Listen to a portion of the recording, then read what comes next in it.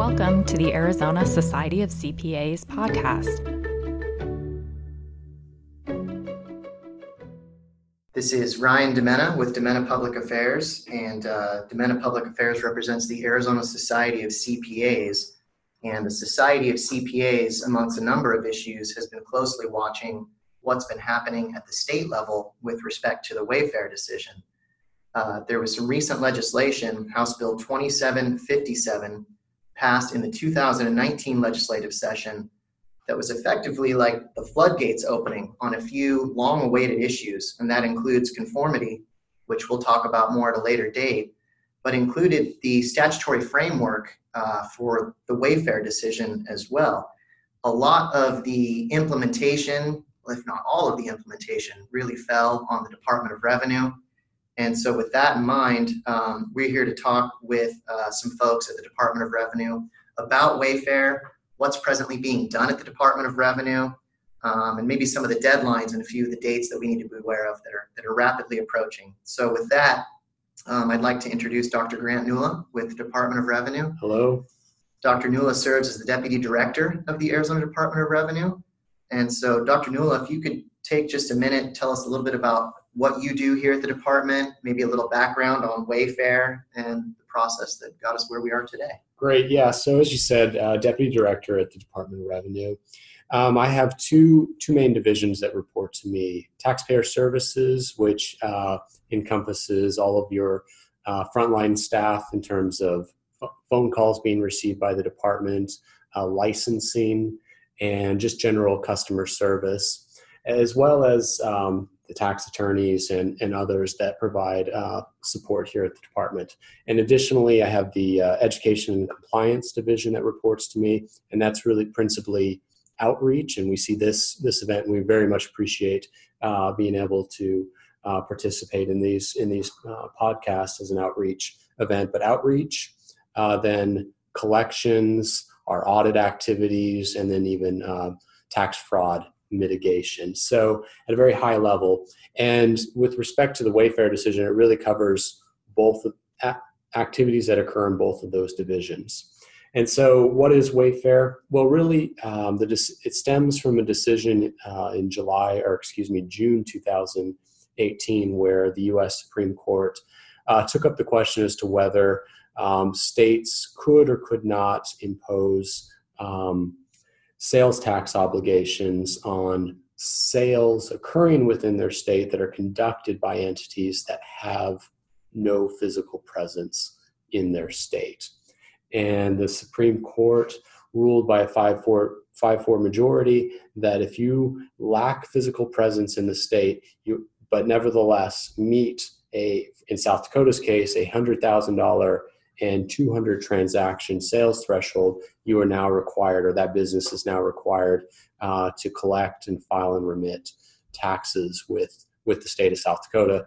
And the U.S. Supreme Court said, yes, that is constitutional. And what in effect that did is negated a ruling 30 years prior, which originated in North Dakota, Quill versus North Dakota, whereby that established that physical presence test. So the physical presence test is now gone with the Wayfair decision. And what has happened in the aftermath is that many states have gone about developing tax regimes or laws, more specifically around taxing what we call remote sellers, people online sales that occur within their state, even when they lack physical presence, as well as a related, but it wasn't addressed specifically in the Supreme Court decision with respect to third-party facilitated sales. You think of a platform like Amazon, where they sell not only on their platform their own products, but they sell the products of others. And so as states have moved to enact remote seller, and I'll call it marketplace facilitator legislation, Arizona took up this issue this past legislative session, and House Bill 2757 laid out the very specific rules with respect to how the taxation of remote sellers and marketplace facilitators will work. think that's a perfect overview. And my takeaway from that truly is that this is absolutely very complicated stuff. It is, we say a lot in the office, government and IT, the two don't typically work well together. And this is a very IT driven exercise with respect to bringing Wayfair online. And as I mentioned at the onset, this is sort of the floodgates opening, because House Bill 2757 not only resolved Wayfair, but also treated with the conformity legislation that a lot of our listeners will have been waiting on. But so the process that brought us 2757, I just want to touch on that again briefly, which is that you've had a number of major stakeholders in the room who want to make sure that this is being done correctly. Whether you're a marketplace facilitator, meaning like an Amazon, whether you're a local municipality, ensuring that that tax revenue flows where it should. I mean, it is a multi-layered process, and I think that's putting it mildly. It is, indeed it is. Limitations that the criteria that the Supreme Court set was not retroactive in nature. Secondly, that it had explicit thresholds, $100,000 or 200 transactions in the case of South Dakota. Third, that it does not create an undue burden. And fourth, that South Dakota is a member of the Streamlined Sales Tax Agreement, which is an agreement among roughly 23 states that has uniform definitions and treatment of sales tax transactions. Arizona is not a part of the Streamlined Sales Tax Agreement. In fact, many other states and large states many large states to that point are not Streamlined members. But all four of those criteria that I've talked about are still subject to further litigation. Plus, there's the prospect of congressional action. And all of these constitutional issues, this possible federal action, all is occurring or sort of in the background as each state then works through its implementation of its own set of laws. So it's effectively, what I'm hearing is this massive overlay, like we mentioned, that you have to sort of navigate through. It's not really like there are parallel tracks that are being implemented all at the same time.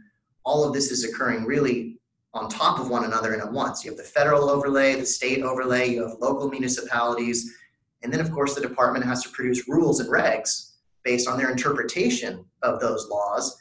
And all of this, again, could be upended through additional litigation.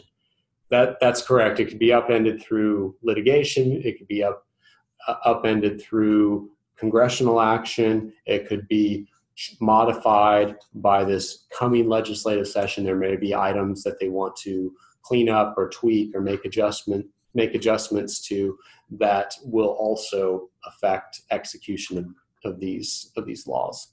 So more to come. More to come, to be sure. And with all that being said, the main point that the department is focused on is execution of the law that we have. We know that all these other things are occurring in the background. Our main task as a executive branch agency is to implement this law in a technically sound and administratively feasible way. And so what are the things that we're working on right now? One is just setting the framework, following the laws written. And what is the framework? What exactly is a remote seller? What exactly is a marketplace facilitator? What thresholds apply? And what happens to you if you're not a marketplace facilitator or a remote seller? Do your circumstances change? So each one of those is really sort of our first step in the process, is just making sure that we've got we understand and we can communicate properly those definitions. Once we've done that, the next step, as many other states have done, is we have to contact or reach out to those businesses that we think may qualify as a remote seller or a marketplace facilitator. So the department's been working diligently through lots of third-party research to ascertain who likely sells into Arizona that meet those dollar thresholds. Arizona has no transaction threshold. So like I mentioned earlier, South Dakota, it's 200 transactions or more would also trigger what they call economic nexus. Arizona with a great deal of foresight by policymakers, nixed that provision is just simply a dollar threshold that is used for economic nexus purposes. We go out, so we identify, we develop letters, and then send out letters across the nation to sellers, both remote sellers and marketplace facilitators that we think meet the thresholds. Communicate to them what they are and follow up. If we get no response, certainly follow up with them and really just work with them to help them understand whether or not they have that obligation or not. So that kind of gets to our second point of that was our second point of execution. Our third point of execution is in that letter pointing them to a website where they can learn more about Arizona's law. A letter can only capture so much information, but our website that we'd redone a little over a year ago, we've also built out very specific pages that deal with everything with respect to implementation of this law, from definitions to frequently asked questions to the liability relief that's provided in these laws and points of contact within the department. And I'll get to it in a moment, the dedicated team that we have to work specific questions. And so what I'm hearing, Dr. Nülle, is that effectively the first 3 steps in the process are, under the definitions that are out there, identify who we believe qualifies under the Wayfair structure, reach out to these folks because they may or may not have an obligation under the new statutory framework. And the last is send them to the website. They need to know where to go to get this information so they're absolutely certain whether or not they do qualify as a marketplace seller. One of my favorite terms that we use actually at the Dimena office is the term operationalize. And you've touched a little bit on implementation at the department's end, but typically one of the major items that I think is consistently overlooked in Arizona's legislative process is that really, how do you operationalize a specific piece of legislation? And I think in this case, when it comes to Wayfair, man alive, you have a lot that needs to be operationalized under Wayfair. And so I guess, could you talk a little bit about some of the implementation efforts that are currently going on at the department? Sure, those are really great questions. So I've talked about those first 3 steps, and what really comes next and what's been happening behind the scenes once this law was signed is really, how do we, once we reach out, send them to our website once it's built out, how do they get licensed and registered with us? And so what we've been doing in the last several months is developing a separate license application specifically for remote sellers and marketplace facilitators. If you think about the department's existing transaction privilege tax license, it's not just a TPT license. We call it a joint application because it also covers withholding tax and unemployment insurance tax. Obviously, if you're an out-of-state, most likely online seller, you don't have employees in the state, and you don't need to file unemployment insurance. So what we've done is stripped out those pieces and basically created a license application that captures the most salient information we need from a remote seller or marketplace facilitator. So I think the TPT application currently is 4 pages long. We've slimmed this one down to 1 page to capture everything that we need. And we think based on our timing, it's about 3 to 5 minutes to fill out online. And we've also built a wizard on our aztaxes.gov. That's where you go, as many of your listeners know, where you go to apply for a license with the department. Once you've obtained a username and password and you get into the system, we actually have created a wizard that will be launching in early September once we open up for licensing and registration of remote sellers and marketplace facilitators. Do I even need a license? And asks 7 very simple questions to help you navigate to one of 4 answers.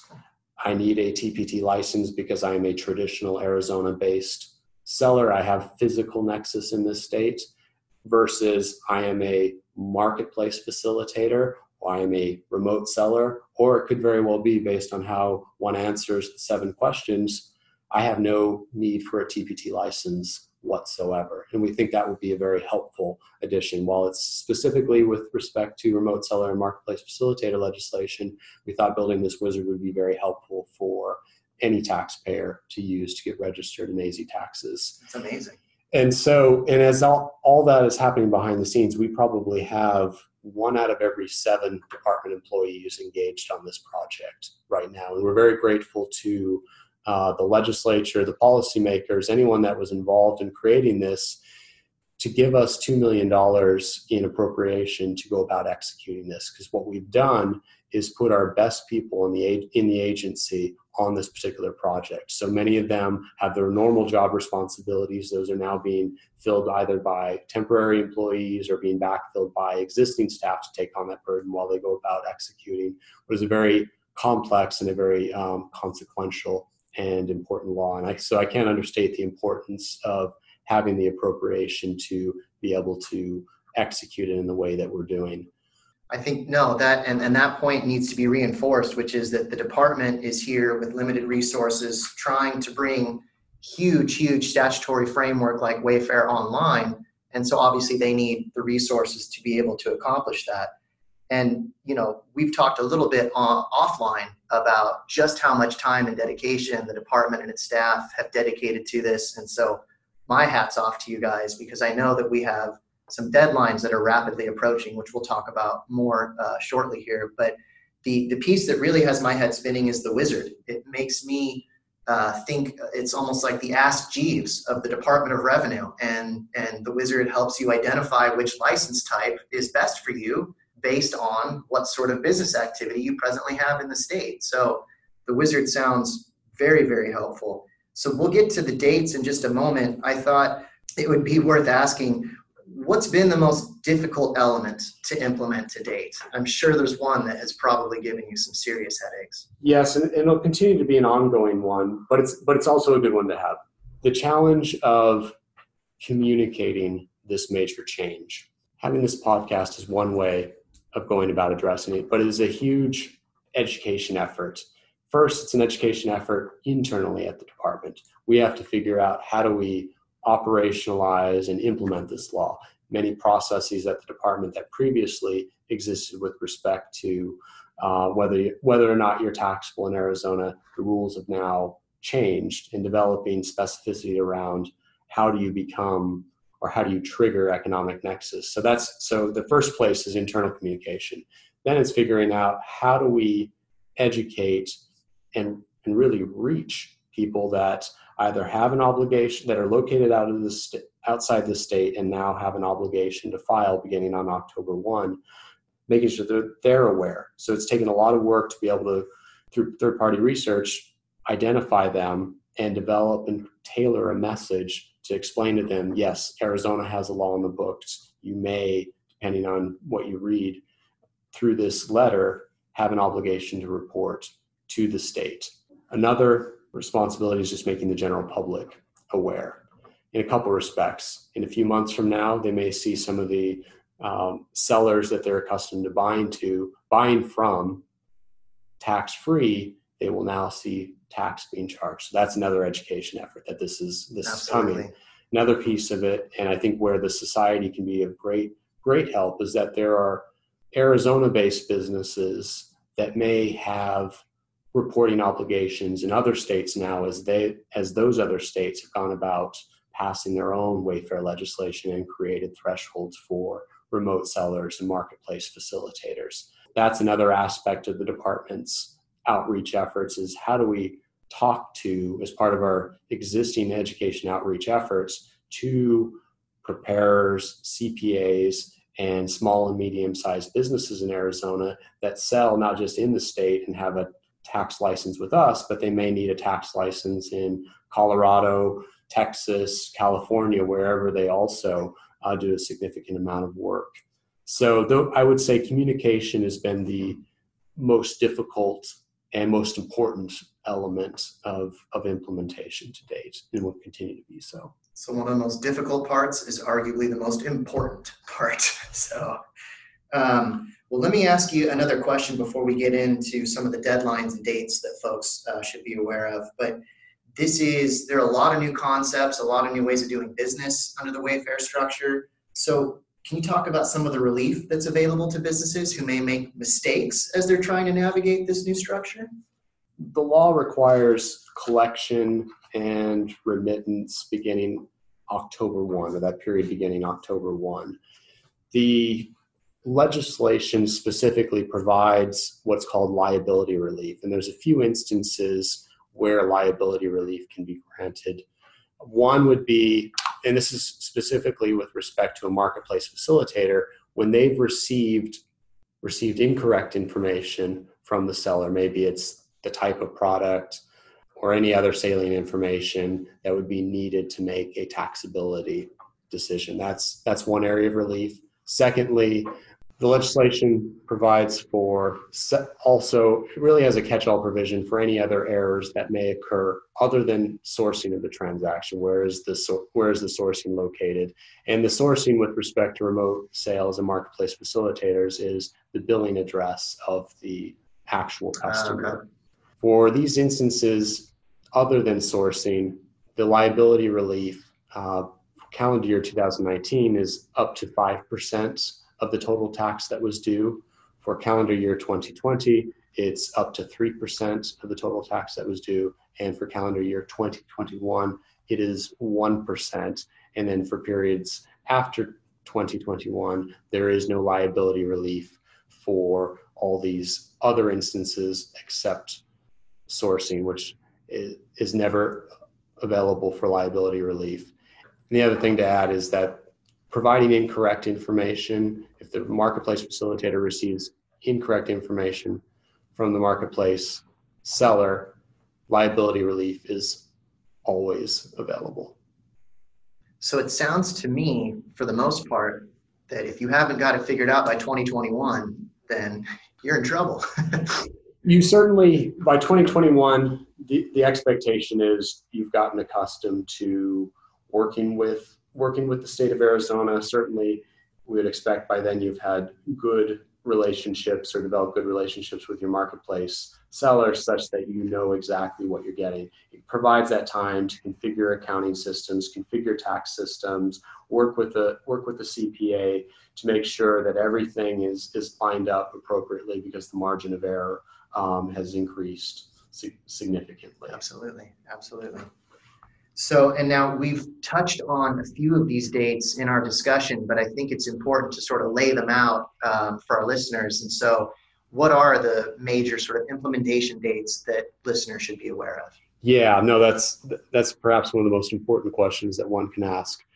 And so as a starting point, the law requires that tax collection for remote sellers and marketplace facilitators begin on October 1, 2019. So everything is geared around that. We would expect remote sellers and marketplace facilitators to begin collecting tax for the state at that time. Leading up to that date, there are several things that are happening. So the letters that I spoke about earlier, those, as we speak, are going out to remote sellers and marketplace facilitators across the nation that we may think have an obligation. On the 28th of August, the department expects to launch its website that has pages for remote sellers and marketplace facilitators, providing as much information as possible from, like I said earlier, from definitions to frequently asked questions to very explicit filing instructions. How do you deal with city transactions versus state transactions? And it provides very specific information even about the coding of those transactions. So as many of your listeners know, typical retail transaction for Arizona is under business code 017. For sales that are conducted by remote sellers or marketplace facilitators, we've created a new business code specifically for them. That is 605, which you do have to have some fun in this business. We've designated or came up with 605 because that is the area code for the entire state of South Dakota in honor of South Dakota's participation in the Supreme Court decision of Wayfair. So I love that. So the instructions with respect to how they're shown on the website will be available on the 28th of August. We are targeting September 9th as the date that registration for remote sellers and marketplace facilitators will occur.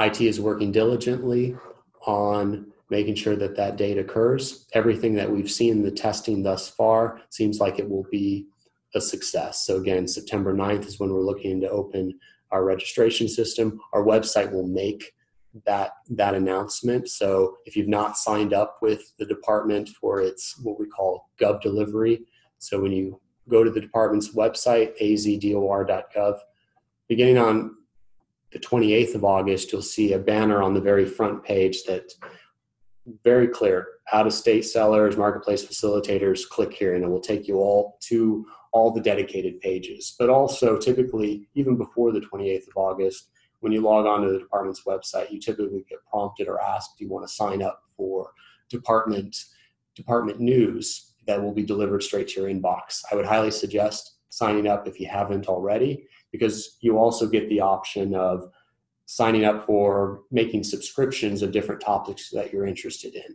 from income tax to transaction privilege tax. We've added one specifically for remote seller, marketplace facilitator legislation. That's available already. So even before we put the website out there, you can sign up for news and announcements. So as we make further announcements down the line, you will be the first to know.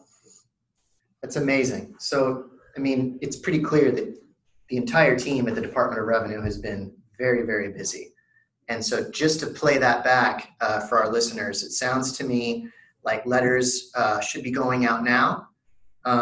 As of August 28th, the Department of Revenue's revamped website will include FAQs, information, basically a link dedicated explicitly for the Wayfair piece for remote sellers. And on September 9th, registration as a remote seller effectively opens. And by October 1, that is when your obligations as a remote seller kick in. Is that pretty fair playback? Yep, that is a pretty fair playback. The only thing I would add to that is when the time registration opens, we will also have a dedicated team, both in terms of a dedicated telephone number and a dedicated email address for remote sellers, marketplace facilitators, or even businesses or anyone else in the state of Arizona that's interested to ask very specific questions to the department about implementation of this law. So the telephone number will be 833-AZE-SALE. That's amazing. We wanted to have very explicit and a dedicated phone line for anyone that has questions about this topic. In terms of the email address, it is azesale@azdor.gov.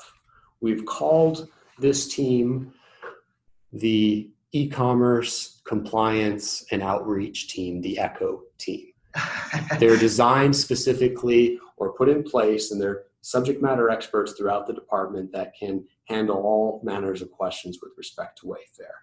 So the main questions that we would expect to receive are, one, if you've received a letter from the department, you're an out-of-state remote seller or marketplace facilitator, I've received a letter, how do I get started with the department? That would be one area of expertise. A second area of expertise would be for legal questions about what economic nexus is, these $100,000 thresholds, versus what is physical nexus in Arizona, to make sure people understand under what regime do they need to license. If you have physical presence in Arizona, you're going to have to license as you traditionally would from a TPT standpoint. But if you lack physical presence and meet these economic nexus thresholds, then you license separately.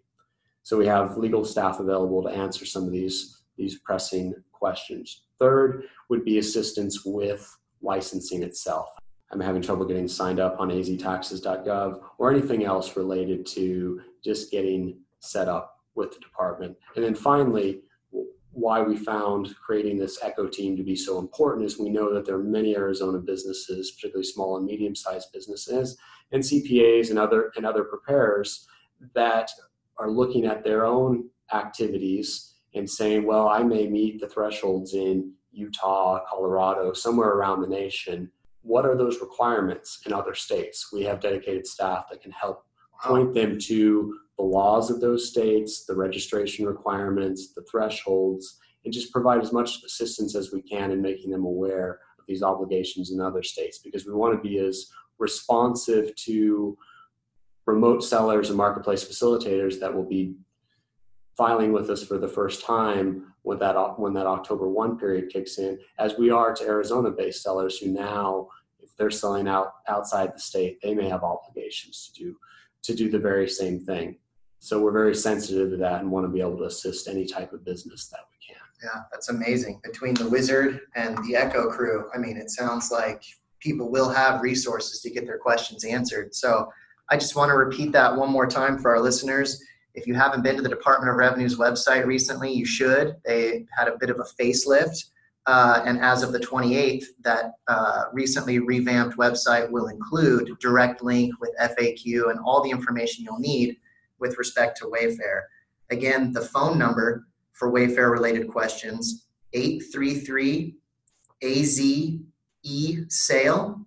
And if you'd like to send an email, again, that email address, azesale@azdor.gov. And so on behalf of Demena Public Affairs and on behalf of the Society of CPAs, just want to thank you and your team for all of your ongoing efforts. We know this has been and continues to be a very heavy lift. And with that, is there anything else you'd like to add? I want to thank the Society for all its work in making Arizona's tax laws as clear as they possibly can be, for assisting with the department obtaining resources over the years, and just assisting us in our efforts to make Arizona's tax laws as technically sound and as administratively feasible as possible. Excellent. Thank you again, Dr. All right, absolutely.